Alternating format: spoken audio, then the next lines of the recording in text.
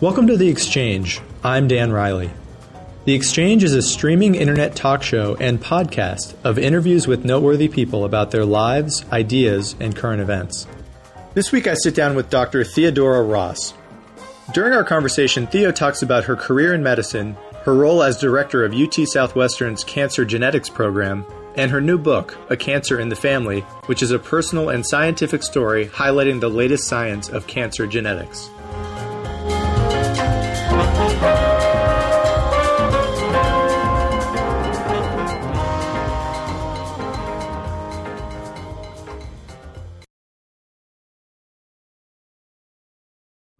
All right, Theo. Well, first of all, I just wanted to say thank you so much for taking some time, and it's good to have you on The Exchange. Welcome to the show. Thanks, Dan. My pleasure. I would love to start, as I generally do, with learning a little bit about your upbringing. You're now a doctor and an author and a scientist.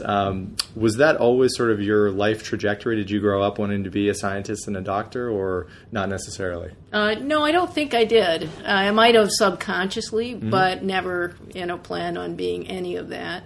By the time I was 12, I think I wanted to be a concert violinist. Okay. And I actually went to music school at Indiana University. And after realizing that I didn't have the talent one of my siblings had, I abruptly quit.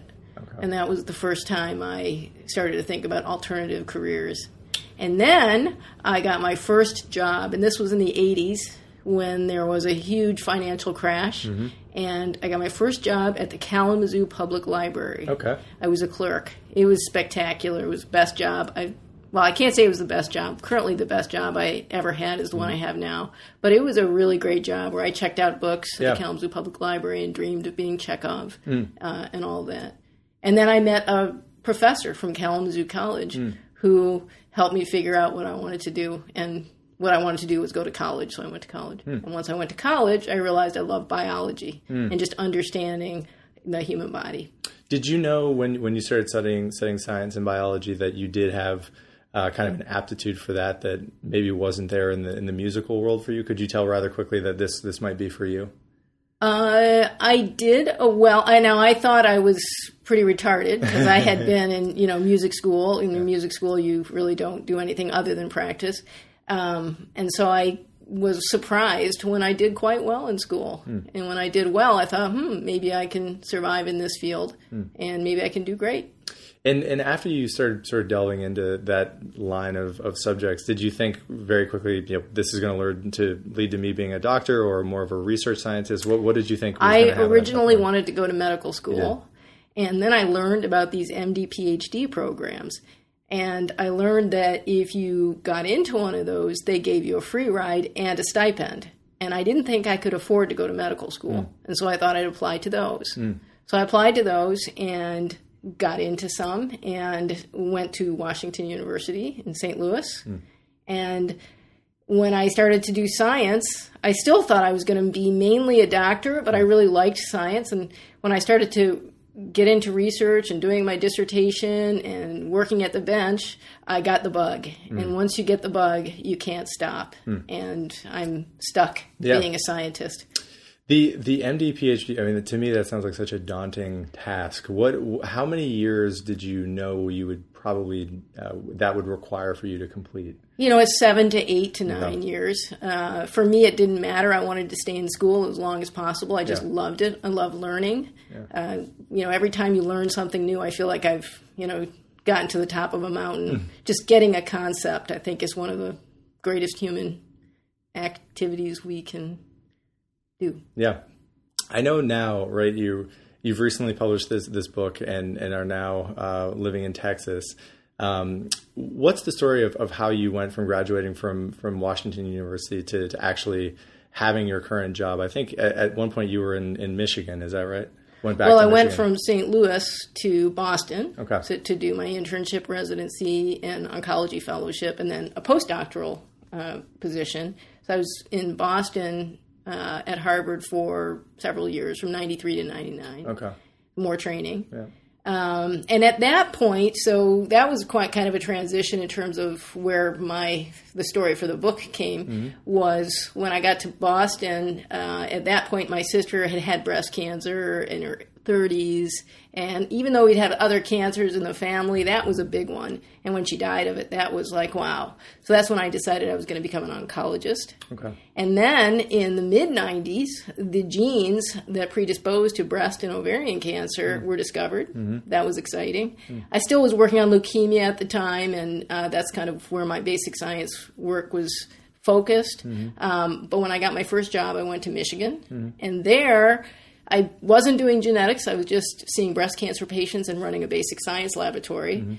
So then when the opportunity to run a cancer genetics program came up in Texas at UT Southwestern, it was something to grab. And so I moved 12 years later to Dallas. Yeah. And one of the fascinating things I think about your story and just your line of research that led me really wanting to talk to you is about just the progression of genetic information that we now have at our disposal that are helping, and I think that's one of the major themes of your book, to give people the proper treatment that they should have in treating ailments. Talk to me about sort of the history of where we are now versus where we were 10, 20 years ago in terms of what we know about genes. I mean, when you were starting your career, were we basically totally in the dark about how genes can impact your predisposition for cancer and other problems, or not necessarily? No. So in the 60s, there were three people, Henry T. Lynch and Dr. Lee and Dr. Fermini, who were looking at families, and others, but these are the big top people, were looking at families that clearly were cancer families. They had multiple generations of the same cancers running in the family at early ages. For Lynch, it's colon and other cancers. Lee and Fermini, multiple types of cancers. But at the time, in the 60s and the 70s, there were no genes that were known that were predisposing these patients to the diseases. So they just had the families.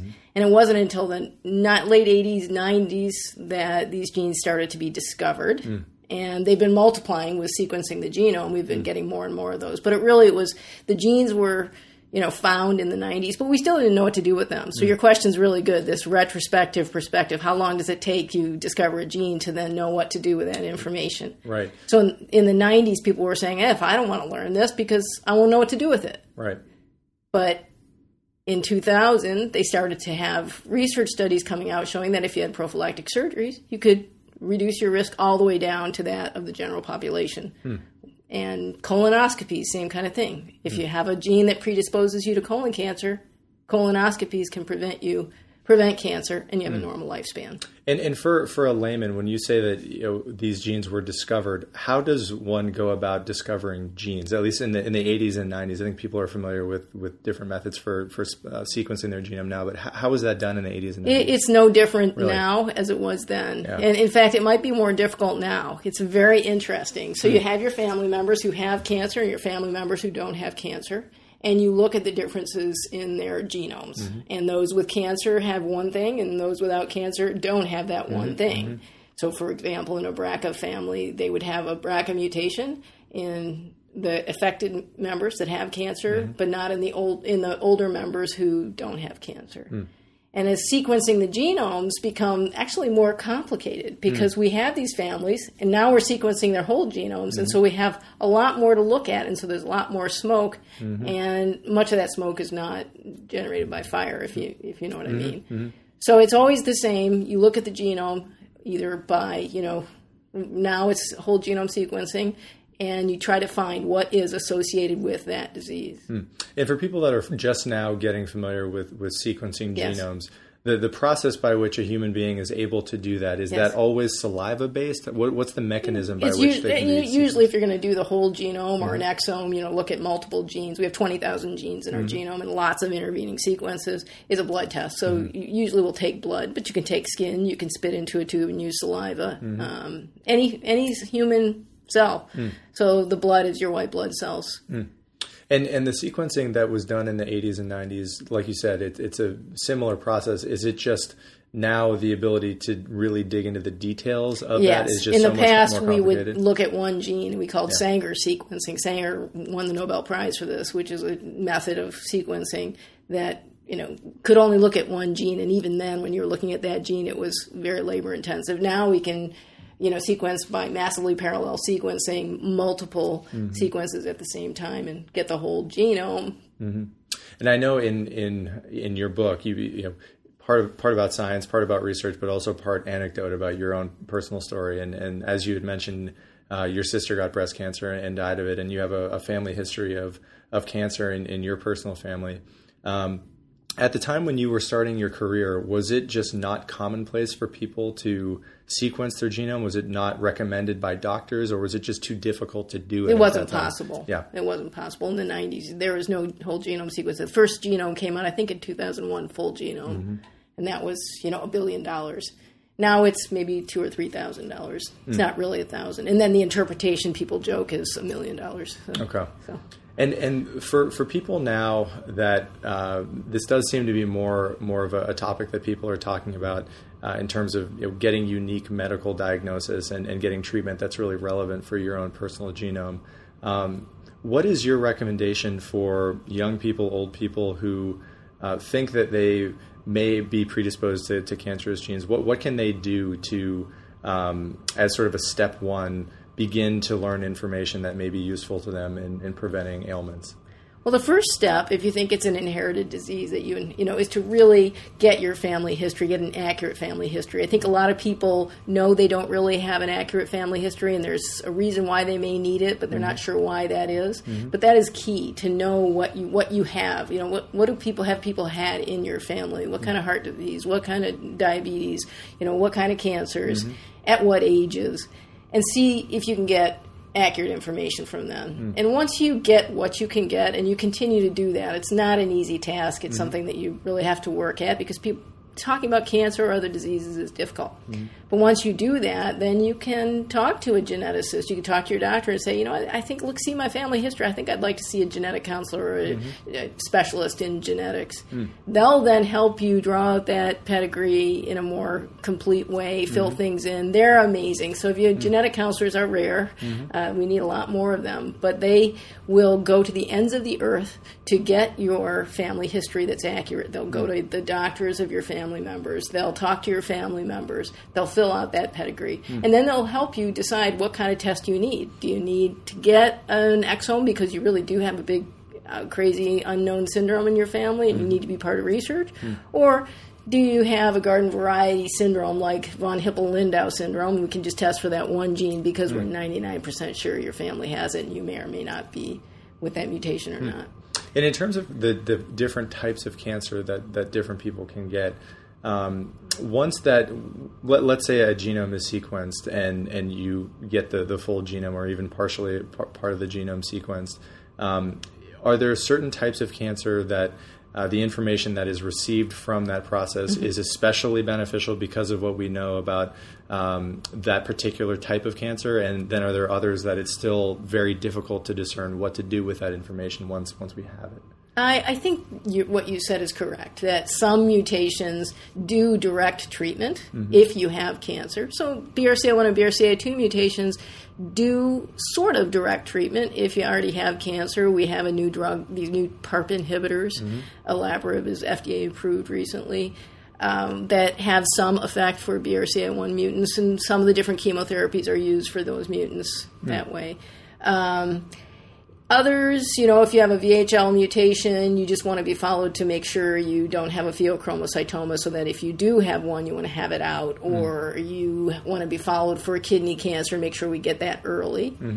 So there are different management strategies. If you have a mutation in RET, which is a gene that is actually activated when you have the mutation, you get medullary thyroid cancer. And depending on the mutation, we recommend taking out the thyroid. But in terms of treatment, if you already have thyroid cancer, there's a drug out there that will target the RET mutation.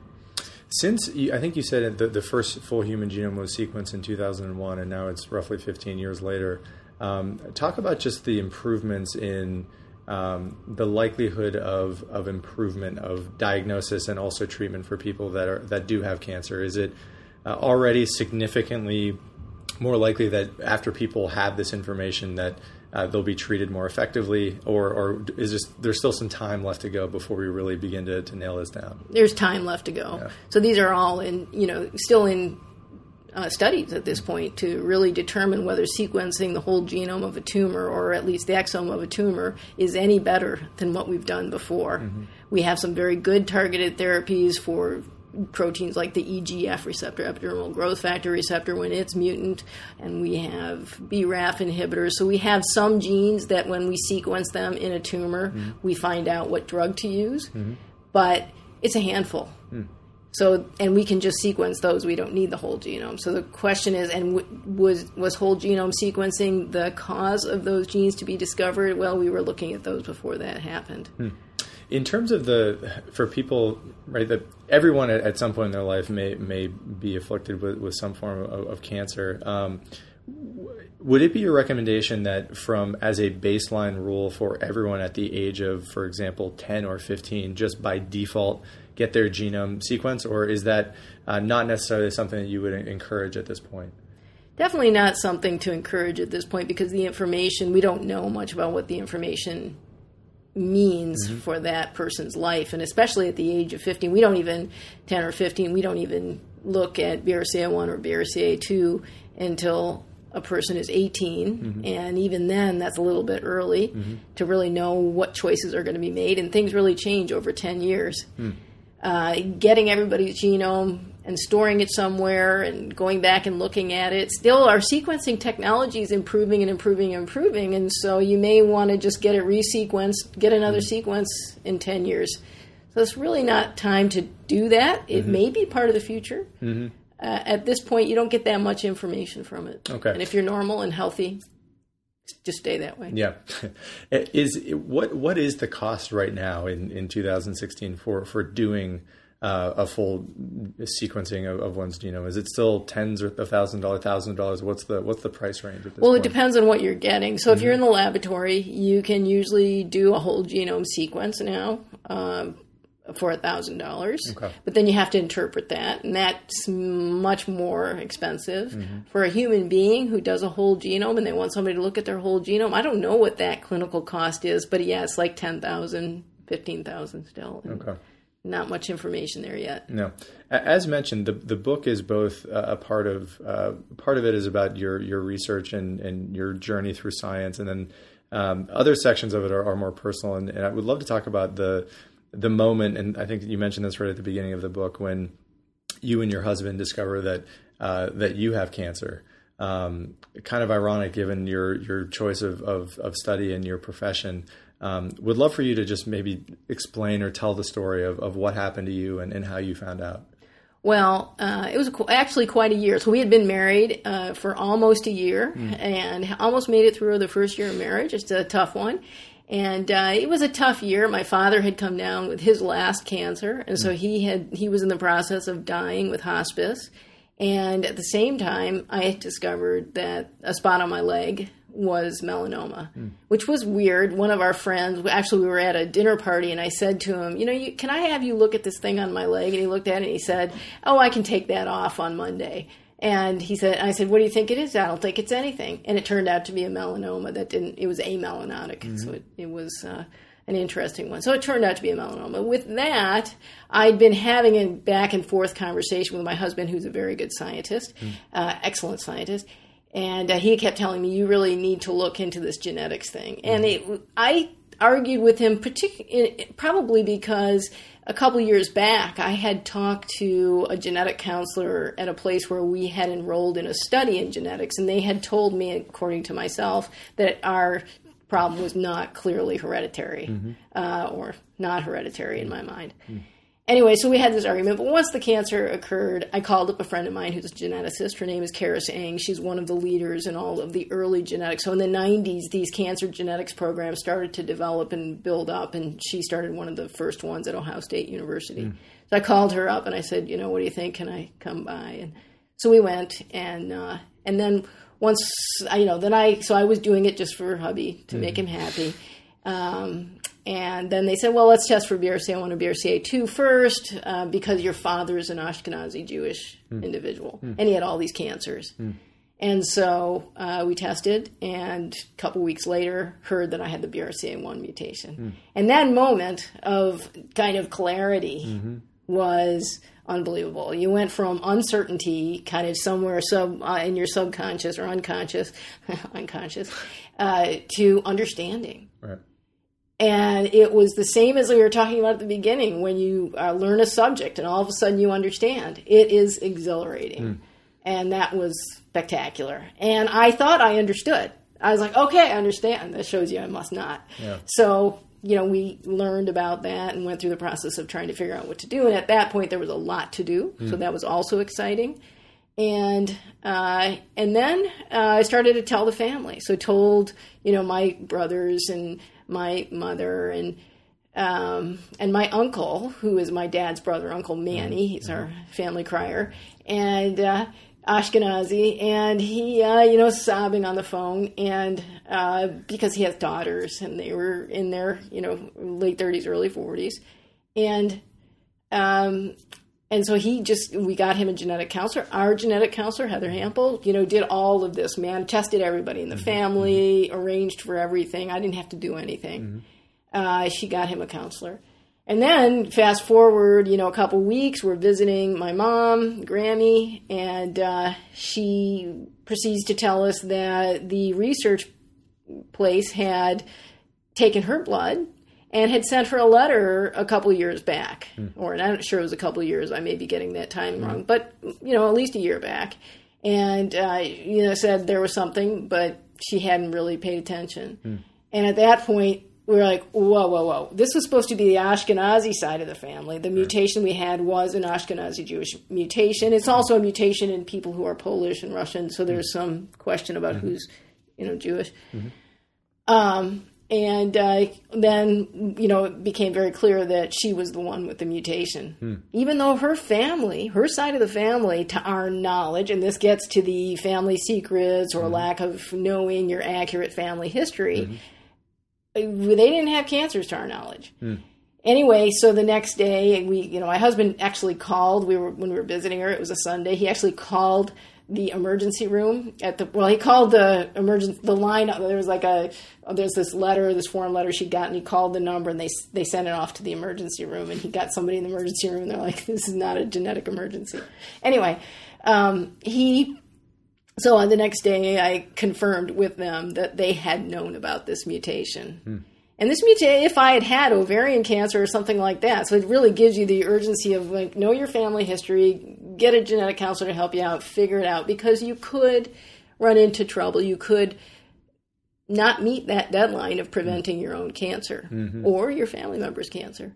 But the knowledge and learning about it was best thing that ever happened to me. Yeah. The green light that you would give to people like yourself, it sounds like after learning this information that it may have made sense for you to get to learn that information earlier potentially. And to whom would you recommend that sort of a process to? Who should be getting tested? You mentioned if you have a family history of cancer, is it only cancer or just consistent family ailments like heart disease? I think was one that you mentioned too. I think consistent family ailments. I think there are a lot of hereditary syndromes that we don't know what they are, and then there are a lot that we do know. And so if you have something that runs through your family, seeing a geneticist is the best thing you could do for yourself, your family, and the future of mankind, because we're all on the same family tree ultimately, and we need to solve a lot of these problems. We're gene hunters. Most of the people with hereditary cancers that come to our clinic, not most, but a good proportion, we still don't know what their gene mutation is. But we can see in their family that going through multiple generations in different places is not just environmental.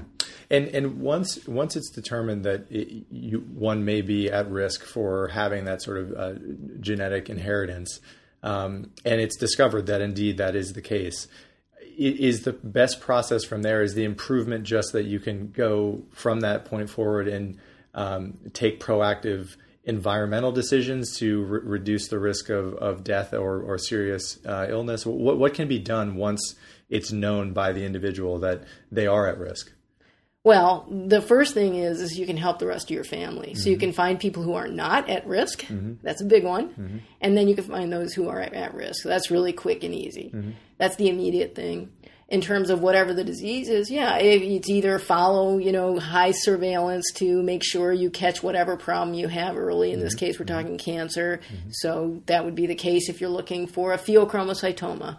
It's not so much the case if you're looking for breast cancers to happen. We don't know if we find them early whether that's really preventing death from cancer. So it just depends on what the disease is. And of course, if you have a heart syndrome, you probably don't want to play football, that kind of thing. You were mentioning earlier about genetic counselors, I think is the profession, and how you think we need more of them. I would love to get you. This is the first I've heard of that profession. What is the background of someone who has that career, and how many of them are there in the United States right now? I don't know how many there are. I'd have to get back to you on the number, but it's not enough. I can tell you that. It's definitely a supply and demand problem here.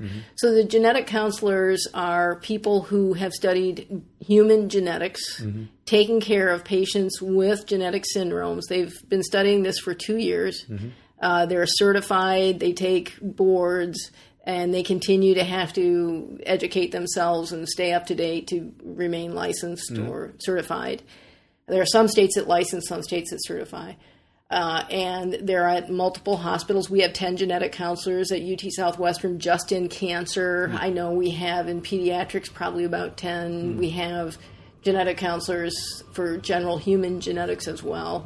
And then we have genetic specialists who are physicians who specialize in genetic syndromes.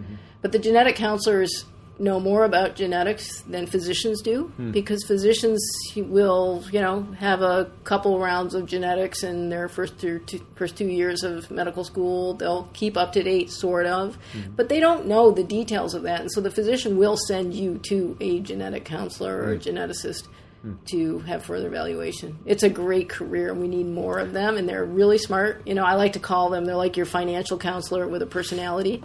And you wouldn't just give your money to a financial person without, saying do something good with it. But on the other hand, what your financial counselor does, what they actually do is pretty complicated. Are they doctors? And if so, or if not, what's the educational requirement that they have to have? I know you said they're either certified or have to pass boards. What does one need to do? They're a master's degree. Okay. So they are not physicians. They work with physicians. So I work with genetic counselors. So I will order the tests, but they'll tell me what tests to order. I fall back on them all the time. Every patient, I always consult with them and make sure I understand what's going on. In fact, I wrote the book because I wanted to learn more and stay up to date and not appear completely ignorant when I'm around them. During that research, and like you said, it sounds like that was part of the desire of writing the book. From those conversations, both in your professional work and in writing the book, were there things that you learned in speaking with them that was stunning to you, or that you found particularly interesting, or information that the public should know about? I think the one I keep coming back to, and I'm starting to sound like a broken record, but this idea that people know that their family history is accurate. This inability to get an accurate family history is quite shocking. In fact, even in my own family, no matter how much I looked, I would change my mind every time I talked to somebody else. So my Aunt Evie, did she have endometrial cancer or did she have ovarian cancer? I was always convinced she had ovarian cancer, but then I talked to my uncle, and he said, no, it was endometrial cancer. It goes back and forth. So the accurate family history is a big one. That is surprising. It's surprising how inaccurate. There was a paper that came out sometime in probably 2011 from the National Cancer Institute saying that about 75% of people who report lung cancers in their family are inaccurate.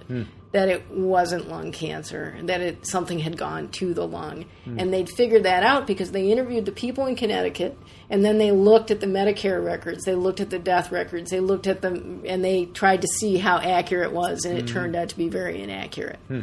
So I think that is very surprising to me that it's that high, and that's been reproduced in other studies since. So that was surprising. So other surprising thing are the number of syndromes that continue to we continue to discover quite quickly. As you look in the back of the book, it's pretty fat, that appendix. And that's surprising how many syndromes there are. And then the other thing that's been quite surprising with whole genome sequencing are these new variations in the genome that we call variants of undetermined significance. So we have you've got a mutation, yes. You don't have a mutation, no. And then in between, the maybe. We call those variants of undetermined significance. And what's happened with that is that with sequencing the genome, we're getting a lot of those. And so one laboratory, Myriad Genetics, will say something's a variant of undetermined significance. We don't have enough data from families to tell us whether this is important or not, but most likely it's benign. Most likely it's going to be what we call a polymorphism, just a normal spelling that we haven't seen much of before. And then you'll have another lab looking at the same variant, and they'll say that it's probably bad. And for two laboratories to not agree on that is extremely surprising. That our clinical laboratories are not able to interpret sequences has been a real shocker, how often we're seeing that. The other thing that's really interesting that we've seen is that a lot of the mutations that we called mutations in the past, now with more data, more sequencing data, and more human data connecting the dots, they're turning out not to be. So we've got a lot of shifting of the calls of whether or not interpreting our genome, just learning about that. Is that something that you anticipate will get better over time? Is it just a matter of us previously being more ignorant than we are now, and that it's leading to better diagnosis? It will get better over time as long as we all recognize that we have a problem. And I think that's the thing that's key, is everybody has to recognize that we need more clinical data. We need more people like genetic counselors. We call it phenotyping, telling us what the patients have accurately and connecting that to the genome. And I think it will get better and it will sort out with time, but right now we don't want our patients in the crosshairs of that. I know you live in Dallas or work in Dallas. I'm wondering, is the sort of revolutionary technology and capabilities that you work on, I'm imagining that centers like that focus on genes and genetic testing and have genetic counselors are in most major American cities. Is that correct? And if it is, what about people who don't necessarily live close to a major city? Or is your recommendation that if they determine that they are potentially at risk, that they travel the 2 hours by car, 6 hours by car to go to one of these institutions to get tested? Or to get it analyzed. I mean, you really just have the courage to get a genetic analysis and then decide whether or not to be tested. Okay.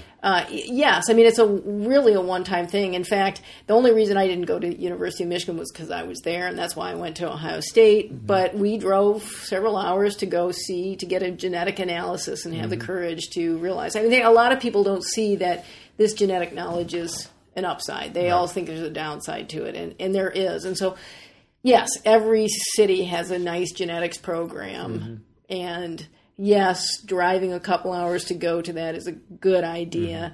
At UT Southwestern, we do some telemedicine. We cover all of North Texas, and so we will do telemedicine, but it's always better to sit in person and talk and have a genetic counselor and your doctor there and just kind of hash through what it all means and be able to do that multiple times, by the way, over time. Yeah. And you said in terms of the process, is it the test first and then the analysis, or it's the other way around? It's the other way around. Okay. They'll draw your pedigree. They'll go through your family history. They'll look at you and say, are you really sure this is ovarian cancer? Because ovarian cancer really, in a family member that's linked to you, is a ticket to genetic testing. Okay. But usually that turns out to be cervical cancer. Okay. And so they'll they'll go through the whole family and they'll try to get as much of an accurate history as possible. Some counselors will verify it before they will even send a test. Okay. And then once the test is completed, that's when you go to the genetic counselor to do even more analysis of those results. Yeah, let's back up. Okay. The genetic counselor will help you with your pedigree. Okay. So your genetic analysis, when they'll get that family history, you'll see the genetic counselor. Gotcha. Then they'll get the test. The test results come back. They'll either call you or have you come back, and you'll discuss the results of that. Usually if it's negative, they just say, you're good for now. Okay. Knock on wood that no family members get cancer or whatever disease you're looking at, and and update me. So it's a process. It's not an event. Okay. Last question I want to ask you is about the future. We've talked a lot about history and where we are now. If you were to project in our lifetimes, 10 years down the road, 20 years down the road, what sort of improvements do you see as a scientist as being probabilistic or likely, given the advances that we're making right now in your field? So I think, we can be pretty certain that, so we have 20,000 genes, as I mentioned. Mm-hmm. We know something about 4,000 when it comes to disease, and probably many others will be linked to disease. Mm-hmm. So I think we can be pretty certain that we'll know a lot more about those genes, mm-hmm. that people will study them. We will knock them out or mutate those in mice and mm-hmm. see whether we get a syndrome in a mouse. Mm-hmm. We'll sequence people that have syndromes, and we'll find new genes that are broken that mm-hmm. are linked to that syndrome. Mm-hmm. So I'm pretty sure we'll be able to understand more about the genes that we don't understand right now. We'll mm-hmm. find more genes. Mm-hmm. We can be pretty sure about that. Other than that, not much to say, because it hasn't happened yet, as Yogi Berra would say. Yeah. So, yeah. Fair enough. Well, Thea, thank you so much for the time. It was a pleasure, and keep up the good work. I appreciate all the work you do, and thanks for coming on the show. Thanks, Dan.